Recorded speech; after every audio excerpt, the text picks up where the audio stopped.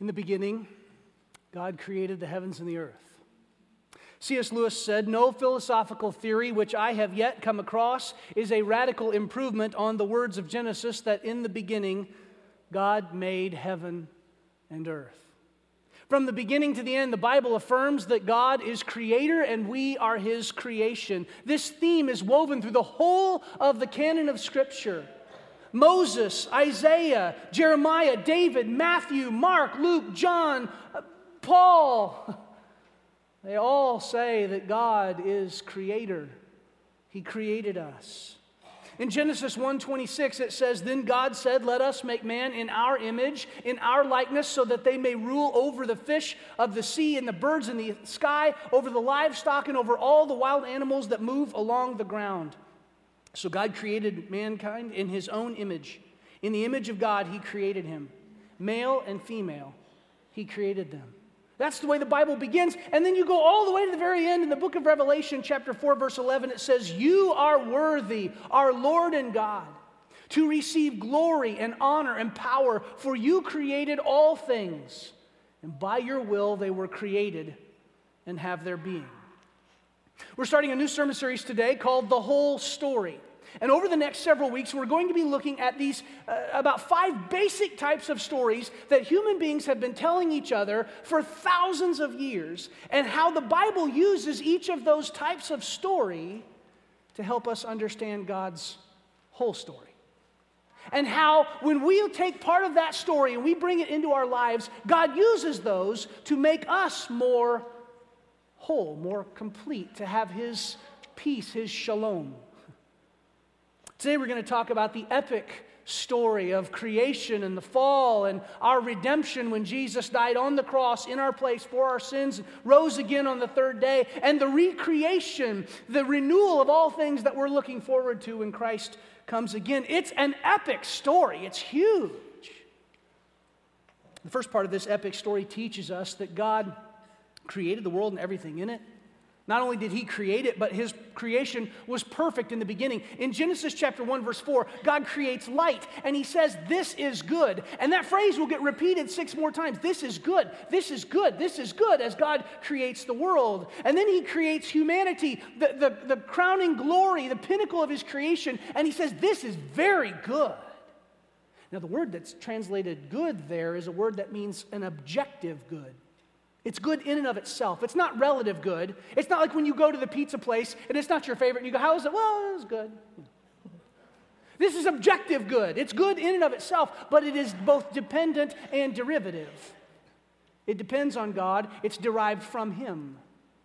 Creation is good. God designed it to be perfect, and part of that perfection was that humanity really was free. They had a real choice in whether or not they were going to obey God. People ask the question, why did God bother to put the tree of the knowledge of the good and evil in the garden? I mean, isn't He kind of setting them up for failure? No, He's guaranteeing their freedom. Adam and Eve were the most free people who ever lived for a while. Think about it. I want you to think about this. This is how they lived their life, at least until they ate from the tree of the knowledge of good and evil. In Genesis 1:31, it says that they were free from the cancerous effects of sin. Can you imagine what it would be like to never, ever feel guilty for anything? That was how they lived for a while. They were free from shame, Genesis 2:25 says. Can you imagine what it would be like to never feel ashamed for anything? You know that stuff that runs through your head at night when you can't sleep, like, "Oh, I wish I wouldn't have done that." For a while, they didn't have to deal with that. They were free from toil, Genesis 2:9 says. They didn't have to work. They lived in a perfect environment that just produced food by itself. Can you imagine living at the best buffet in the world? That was their life. And Genesis 1:28 says that they were free from fear. Can you imagine walking out in the dark at night and not being afraid? That was their life. And in the epic story that you heard earlier, I'm sure you figured out that caretaker and life-bringer are stand-ins for Adam and Eve, but also for you and I. We're part of that. This story, it's our story. This epic story that covers creation and fall and redemption and recreation, it's our story too. In our lives, this epic story carries on. See, God's design, his desire for us is perfection, it's freedom, it's joy. And that's the way the story started. But it didn't stay that way long.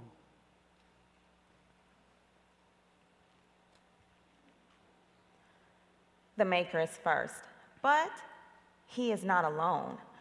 In the deeps of time before he created the void, the Maker created spirit beings to attend him in glory. One of them, in his selfish pride, regarded himself as a rival to the Maker and led a rebellion, and there was a war in the Maker's realm. The Maker was victorious and cast down his enemy. The enemy invaded the Maker's creation, intent on destroying it. The enemy chose his battleground, the very trees the Maker's placed in the garden to bless and free Caretaker and his Lifebringer. In the dawn of days, the Caretaker and Lifebringer were working in the garden. The enemy came up on them, unaware, cloaking himself in a form both intriguing and beguiling. He told Lifebringer that if she would dig up the dirt around one of the trees, she would find buried there a secret knowledge. Though she fought with all her will, it was not sufficient, and neither was Caretaker's. Both Lifebringer and Caretaker began to dig up the foundations of the tree of freedom. As they dug away the dirt, the sky darkened and their vision dimmed. All of a sudden, as Caretaker exposed the final root, a chasm opened beneath them. In that moment, the Maker's entire realm fell victim to a dire curse. For out of the chasm came all kinds of evil creatures and demons from the enemy.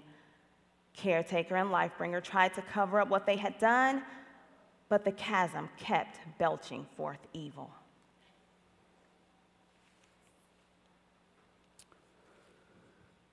There's no one righteous, not even one. That's the verdict on humanity in both Old and New Testaments. In Psalm 14, verse 2, it says, "The Lord looks down from heaven on all mankind to see if there are any who understand, any who seek God. All have turned away. All have become corrupt. There's no one who does good, not even one." Paul will reaffirm that assessment when he quotes this verse in Romans chapter 3, verse 10. Just as the whole Bible affirms that God is creator and that his creation was perfect in the beginning, the whole Bible also affirms that mankind is fallen, that we have fallen headlong into the chasm of sin. Sometimes around here at Chapel Rock, we use the language of broken, that we're broken. We're not the way God designed us anymore. Genesis 3, 1 through 7 tells the story of the fall of mankind. In the story, Satan comes to Adam and Eve into this perfection that God has created, and he tempts them with the fruit of the tree of the knowledge of good and evil. The only thing that God is they had one rule. You had one job. Don't eat that. Couldn't pull it off. And look at what happens in Genesis chapter 3, verse 6. When the woman saw that the fruit of the tree was good for food and pleasing to the eye and also desirable for gaining wisdom, she took some and ate it. She also gave some to her husband, who was with her and never said a word. Y'all don't just blame Eve. Adam was right there the whole time. Okay. And he ate it. And in that moment, the eyes of both of them were opened, and they realized they were naked. So they sewed fig leaves together and made coverings for themselves. They experienced shame and guilt for the first time. That's the fall. That's when we were broken. That's when the chasm of sin opened up underneath our feet and we fell headlong into it. That's why we need Jesus. That's why Good Friday is so powerful. That's why we celebrate this morning. We needed it. And the book of Revelation depicts this chasm quite vividly in Revelation chapter 9, verse 1. Look at this. The fifth angel sounded his trumpet, and I saw a star that had fallen from the sky to the earth. The star was given the key to the shaft of the abyss. When he opened the abyss, smoke rose from it like the smoke from a gigantic furnace. The sun and sky were darkened by the smoke from the abyss. Sounds terrifying, doesn't it? It should. It's an image of the evil that has poured out of humanity's decision to rebel against God pretty much since the beginning of time. The problem is there are people out there who don't want to admit that this is real. There are people out there who want to put their head in the sand and pretend like this isn't happening. They don't want to accept their sinfulness. They don't want to have to face it. They're not broken, they just have issues. They're not fallen, they just haven't found themselves yet. Listen, if you refuse to accept the fact that we are broken, we're fallen because of our own individual sin as well as that of our species, then you will be willfully out of sync with the reality around you. When you watch the news and you're like, why are all these school shootings happening? Sin. That's why. Yours or somebody else's. Why are politicians corrupt? Sin. Why is there even such a thing as the Me Too movement? Sin. If you don't want to acknowledge that we're fallen, we're broken, we need a Savior, your world isn't going to make sense to you. C.S. Lewis, who I quoted earlier, the author of the Chronicles of Narnia, was no stranger to epic stories. He made a statement that really gets at the heart of this. He said this: there's no neutral ground in the universe. Every square inch, every split second is claimed by God and counterclaimed by Satan. Just as in the epic story you heard earlier, our enemy Satan chose God's creation as his battleground. Your heart, soul, mind, and strength are undergoing a constant battle. So who's going to win? See, Jesus experienced that battle fully on the night he was betrayed. That was why he was in such agony in the garden. He prayed 3 times, I don't want to do this, Dad. But this is about what you want, not what I want. And we lose our battle sometimes daily. He won his, which is why his sacrifice on the cross counts for me and for you. He won that battle. But because of our brokenness, we carry part of the chasm around with us all the time. See, the Bible teaches that God created the world to be perfect, and he created us to live in perfection and freedom all the time. But when Adam and Eve sinned, in which we replicate each in our own individual lives too, the world is broken, and the chasm of sin opened up. See, I believe that Christianity and the epic story that it tells is the only system of belief that can make sense of a world that's both beautiful and savage. It's the only thing that actually adequately explains why things are the way they are. It explains the constant battle in the human soul between good and evil. We're made in the image of God, but we're broken. See, the greatest example of the love and goodness of God is that he did not allow us to remain in the chasm. He could have just written us off, y'all. He could have just said, you know what, just forget you guys. I'm tired of it. But he loves you. And so he decided to do something about it.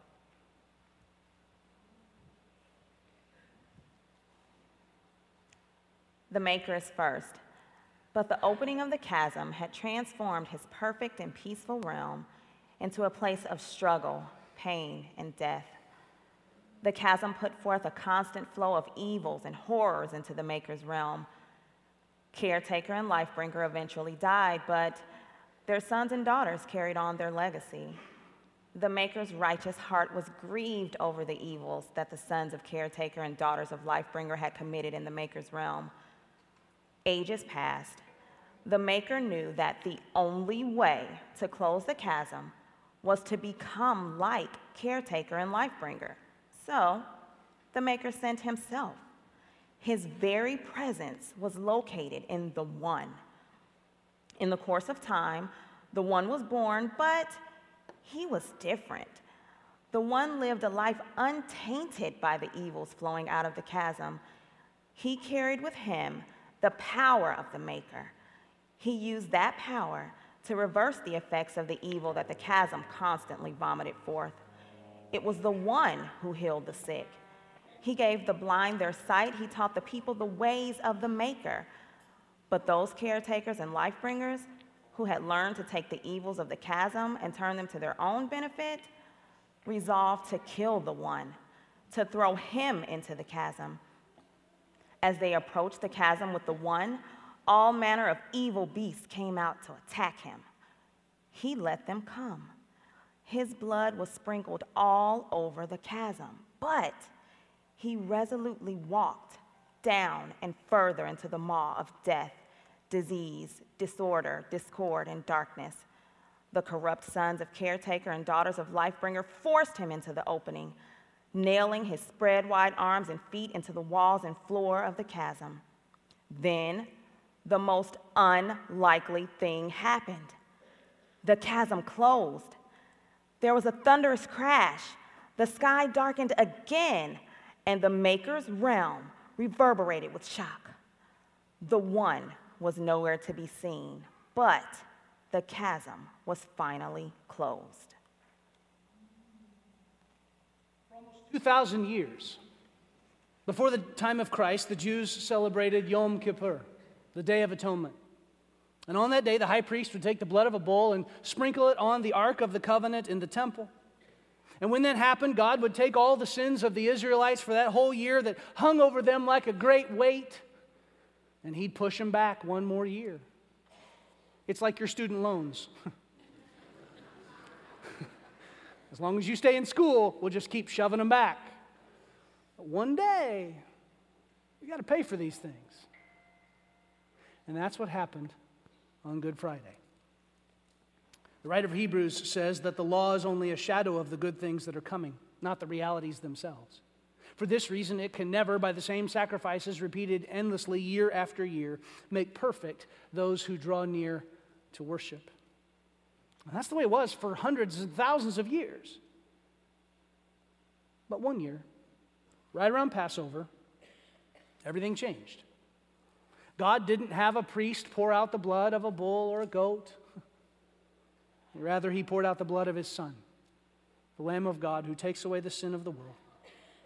And in so doing, God poured out all His judgment for all sin, for all time, on Jesus when He was on the cross. The weight of thousands of years and billions of people's worth of sin came crashing down on Him as He hung on the cross, which is why He cried out, my God, why have you forsaken me?" Because He felt the guilt of your sin, my sin, that day on the cross. And it separated Him from that perfect communion He'd had with His Father.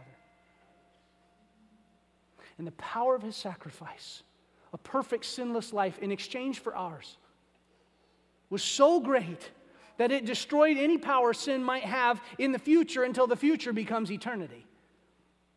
The cross of Jesus is the center point of history. It's the most epic thing that's ever happened on our planet, or any other one for that matter. That our God is the sovereign creator of the universe, the Lord of history, who in the person of Jesus Christ has invaded the sin-wrecked darkness of this world and poured out His life in agony on the cross to redeem you. As the writer of Hebrews says, the thousands of sacrifices and meticulous obedience to the law will never make you right with God because we're already broken by the chasm of our sin. That's what Paul's getting at in Galatians chapter 3. Look at this. Galatians 3:10 says, "All who rely on observing the law are under a curse. For it is written, 'Cursed is everyone who does not continue to do everything written in the book of the law.'" Anybody in here obey God perfectly all the time for your whole life? I didn't think so. So this applies to you. But look, we keep going. Verse 13. "Christ redeemed us from the curse of the law by becoming a curse for us. For it is written, 'Cursed is everyone who's hung on a tree.'" In the epic story you heard earlier, the One, who's the Christ figure in the story, sacrifices His life by walking down into the chasm. He willingly faces all the demons and beasts and evil that's coming out of it because He loves Life-bringer and caretaker. And His sacrifice reverses the curse that the Maker's creation was under. What has always amazed me about Jesus' sacrifice is that because of His foreknowledge, He knew everything He was about to encounter. He knew every stroke of the whip, He knew it was coming. Every pound of the hammer and the nails that went into His wrists and His feet, He knew it was going to happen. And He did it anyway because He loves you. Because He doesn't want to spend eternity without you. This theme of a hero who sacrifices himself or herself for those that they love is nearly universal in epic and heroic literature. I mean, think about some of the stories that we've told as a culture just in the last 10 or 15 years. Lord of the Rings, you got, Frodo with the ring. Aragorn, Gandalf, those guys. They pay a heavy price for that. Lily Potter in the Harry Potter stuff gives her life for her son. In the Marvel movies, Steve Rogers, Captain America, before he's a superhero, dives on a grenade to save his buddies. We tell that story. And here's the thing, occasionally it happens in real life, in our town. Did you hear the story this week about Anthony Burgess? 24-year-old father. Went to see a buddy at their apartment complex, has a 3-year-old daughter in the car. She was loose in the car, kicked the gear shift, and the car rolled down an embankment into a retention pond. And he saw it happening. He ran to get his daughter, told her, get in the back seat. He pulled her out, handed her to a friend. The friend got her to safety, turned around, didn't see Anthony. He can't swim. And he knew that. And he dove into this icy retention pond to save his daughter. He gave his life to save his little girl. That happened in our town Monday. See, these stories grab us. Someone who's willing to give their life on behalf of someone else, it grabs us. The reason that these moments are so powerful, that they resonate so strongly with us, is that they simply echo the greatest sacrifice, the most epic story ever that Jesus' death on the cross tells. Listen, Jesus walked into torment and death willingly because he loves you and he wants you to be part of his story. And that's where this epic story of redemption turns.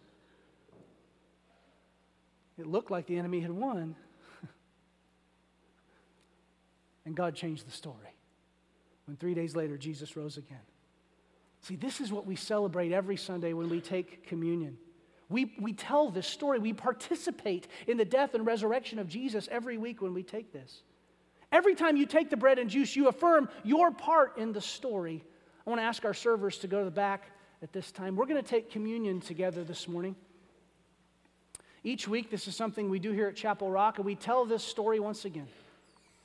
And so I would encourage you, if you're new here today, please, if you're a believer in Jesus, if you've accepted him as Savior and Lord, then we invite you to participate with us in this. In just a moment, we're going to sing a song together, and then after the song, I'm going to pray. And after I pray, our servers will pass the emblems, and you just partake of them whenever you're ready after a time of reflection. I'm going to ask you to stand with me as we sing to our Lord and Savior together.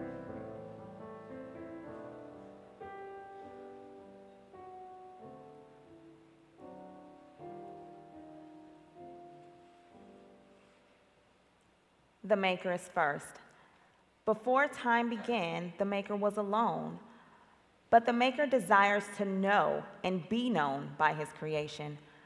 He created Caretaker and Lifebringer to know him and be known by him. Their betrayal and the opening of the chasm changed that. But the Maker sent the One, and by the sacrifice of his own blood, the chasm was closed. The Maker is first, but he lowered himself. He became the last and least to close the chasm and reverse the vile curse that it spewed forth into the Maker's realm. When the caretakers who had been corrupted by the chasm killed the One, they thought they had put an end to the Maker's attempt to bring his realm back under his rule. They were wrong, very wrong. On the third day after the One had gone into the chasm, there was an earthquake, and the towers that had been built around the chasm tumbled into ruin. Rising out of the wreck was the One. He was alive, standing there in the power and glory of the Maker. Holy life and joy pulsed out of him, echoed in the ruins of the chasm's power and the enemy's plans. Then, as the sons of Caretaker and daughters of Lifebringer watched in awe, the One pointed to the sky, and down from heavens came the foundations of a great city. The city was shining in glory. It was as perfect in beauty and symmetry as the garden and trees had been. Standing amidst the destroyed foundations built on the chasm, the One looked into the eyes of the sons of caretaker and daughters of Lifebringer and invited them to join him in his city. He invited them to share its glory, beauty, and joy.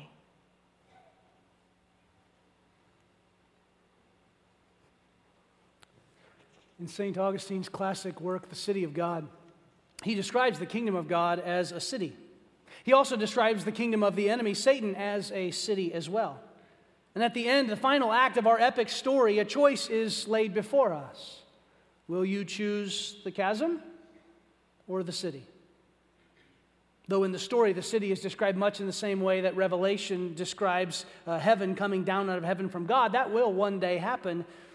Even so, I'm in agreement with Augustine here. The city of God begins now, here in us, this morning. See, when the angel rolled the stone away on Easter Sunday morning so the disciples could see that Jesus was risen, God also rolled open the doors to the city.